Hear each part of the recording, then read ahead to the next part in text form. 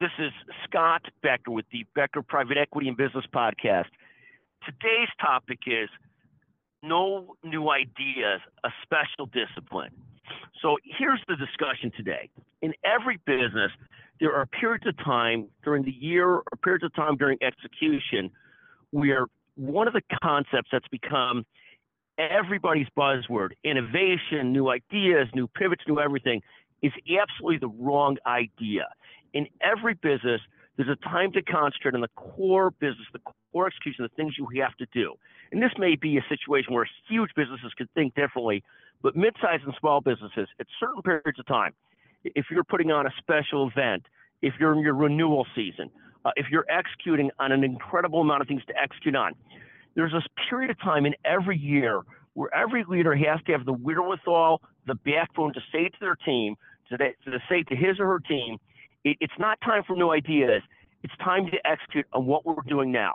And I know this concept has become blasphemy, but we think in 30 years of business that it's a very important concept to choose at any given time what you're doing and what you're not doing. And at some points in time, it just really is the time for no new ideas.